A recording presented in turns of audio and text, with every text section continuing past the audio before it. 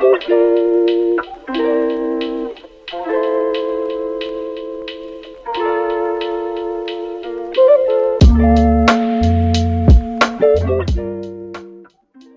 afternoon, comrades. My name is Dexter and I'm a member of Red Youth, the youth wing of the Communist Party of Great Britain, Marxist-Leninist. I'm pleased to see so many other youth delegates here today attending this important event. So I'd like to talk today about the situation of the youth in Britain today. It's tough to be young in today's age. Climbing rates of depression and even suicide are the result of a bleak future under capitalism. Many feel overwhelmed by climate change. People who don't know what they want to do go to university to try to figure it out, only to be saddled with a lifetime's worth of debt. Some go straight into work but struggle to find a full-time job or work on dodgy contracts with bad conditions. The future to many young people in Britain seems bleak or pointless even. You can't really blame them, can you? How on earth is it the case that the world's sixth richest economy isn't able to provide its people with work, isn't able to give them a proper healthcare or education system, fails to keep homeless people off the streets, or fails to provide affordable and healthy food to its people? Many young people are rightfully angry about these problems. And yet, this is the system working exactly as intended. We communists know through our study of Marxist texts that unemployment is a feature of capitalism. Capitalists want cheap labour, so keeping a certain number of workers out of work ensures that those looking for work have to debase themselves in order to get a job. They have to accept lower wages, worse conditions, because you don't want to end up on the streets. This is the illusion of freedom capitalism threatens us with. But comrades, I should be very clear. Although there are many suffering in Britain today, compared to the rest of the world, or even the Britons of 100 years ago, the level of deprivation in Britain today is nowhere near the level in colonised countries. Why? Because British workers have been bribed by imperialism. A small portion of profits derived from the super-exploited colonised people is used to maintain a good enough healthcare system, alongside other benefits, which constitute a social wage. This social wage means British workers can rely on the state when things get tough. It helps stop many millions from falling into abject poverty.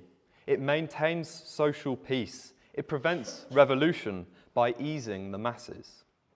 Yet it can't keep this up forever.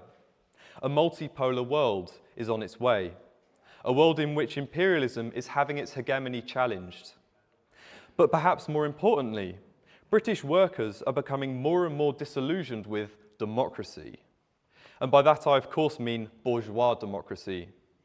The average Brit today understands that the politicians lie, the newspapers lie, the TV and radio stations lie. They can see that the national healthcare system, the NHS, is falling apart slowly but surely. Young people are more disengaged with democracy than ever before. And voter turnout rates, an important statistic for the liberal democracy lover, are on a downward trend. Overwhelmingly popular policies, such as the renationalisation of the railway system, just don't get implemented. How do these people in Parliament represent us if they don't do what we say? The British people are angry, comrades. All that is needed is a spark to light the fire. Now, it's always in the nature of young people to rebel, certainly in Western society. It's part of our culture.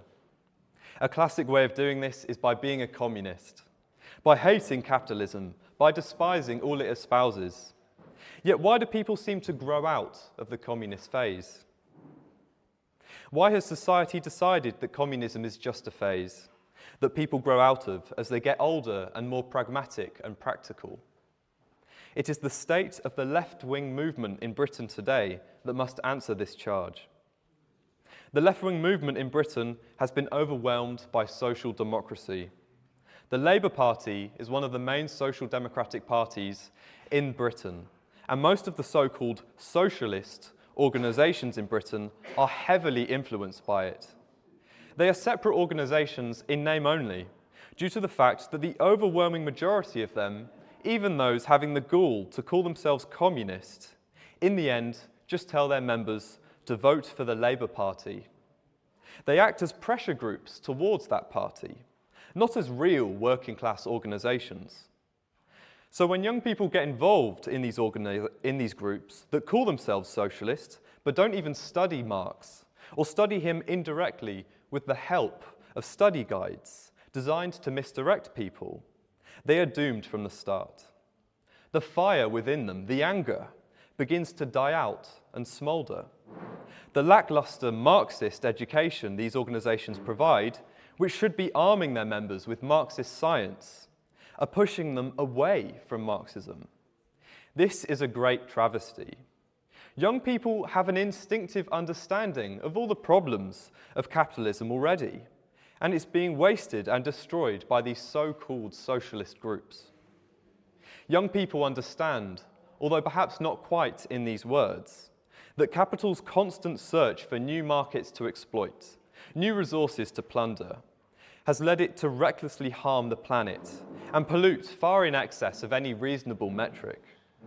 They understand that the deindustrialization of Britain, due to imperialism's ability to export capital to foreign countries and gain a cheaper labour force, has ripped millions of jobs away, mostly in manufacturing or the production of raw materials. These jobs have always had the strongest working class communities. These communities were plunged into unemployment, disarming great masses of workers. Now, I'm sure all the comrades here already know why these things have happened. It's in the very nature of imperialism to desecrate its own country in this way, as long as it results in a little more profit being made. It's in the very logic of capitalism that the capitalist becomes the physical embodiment of his capital. A lot of young people have an instinctive grasp of much of this. It's obvious to them that the capitalists are greedy, that they seek out profit, and that's why mining and manufacturing and all sorts of other jobs which used to be done at home are now done in poorer countries. However, they don't understand why this has happened. By what mechanism are those big businesses led to act in this way? Why has our economy got to this stage? Why the hell haven't people stood up to stop this? How do we go about changing it?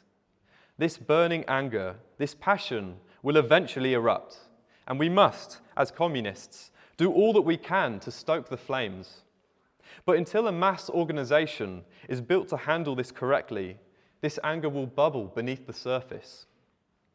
Bourgeois politicians love to talk about voter apathy, sometimes calling it hapathy, claiming British workers are so happy they have apathy.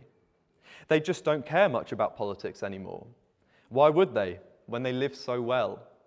No, this anger will bubble beneath the surface and will continue to build with every false news story the lying media produce, every promise gone unfulfilled by the politicians.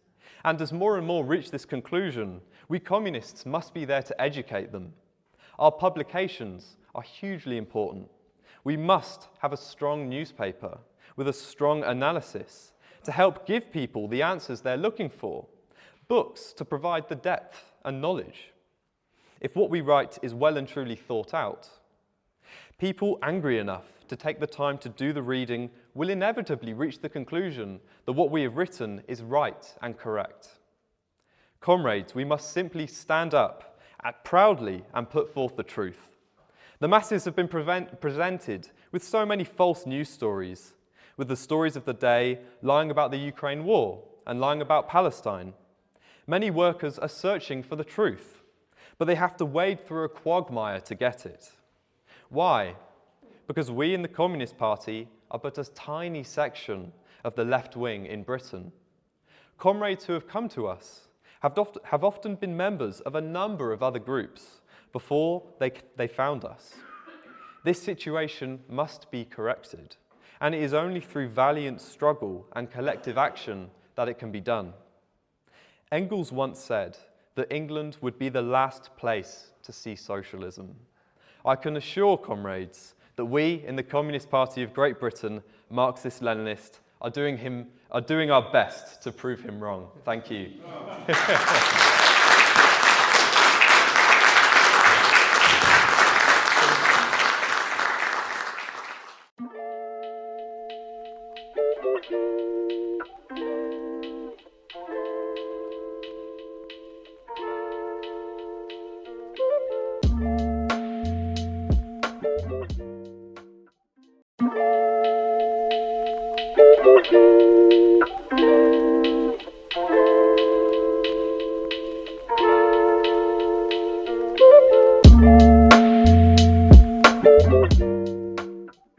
Thanks for listening to Proletarian Radio.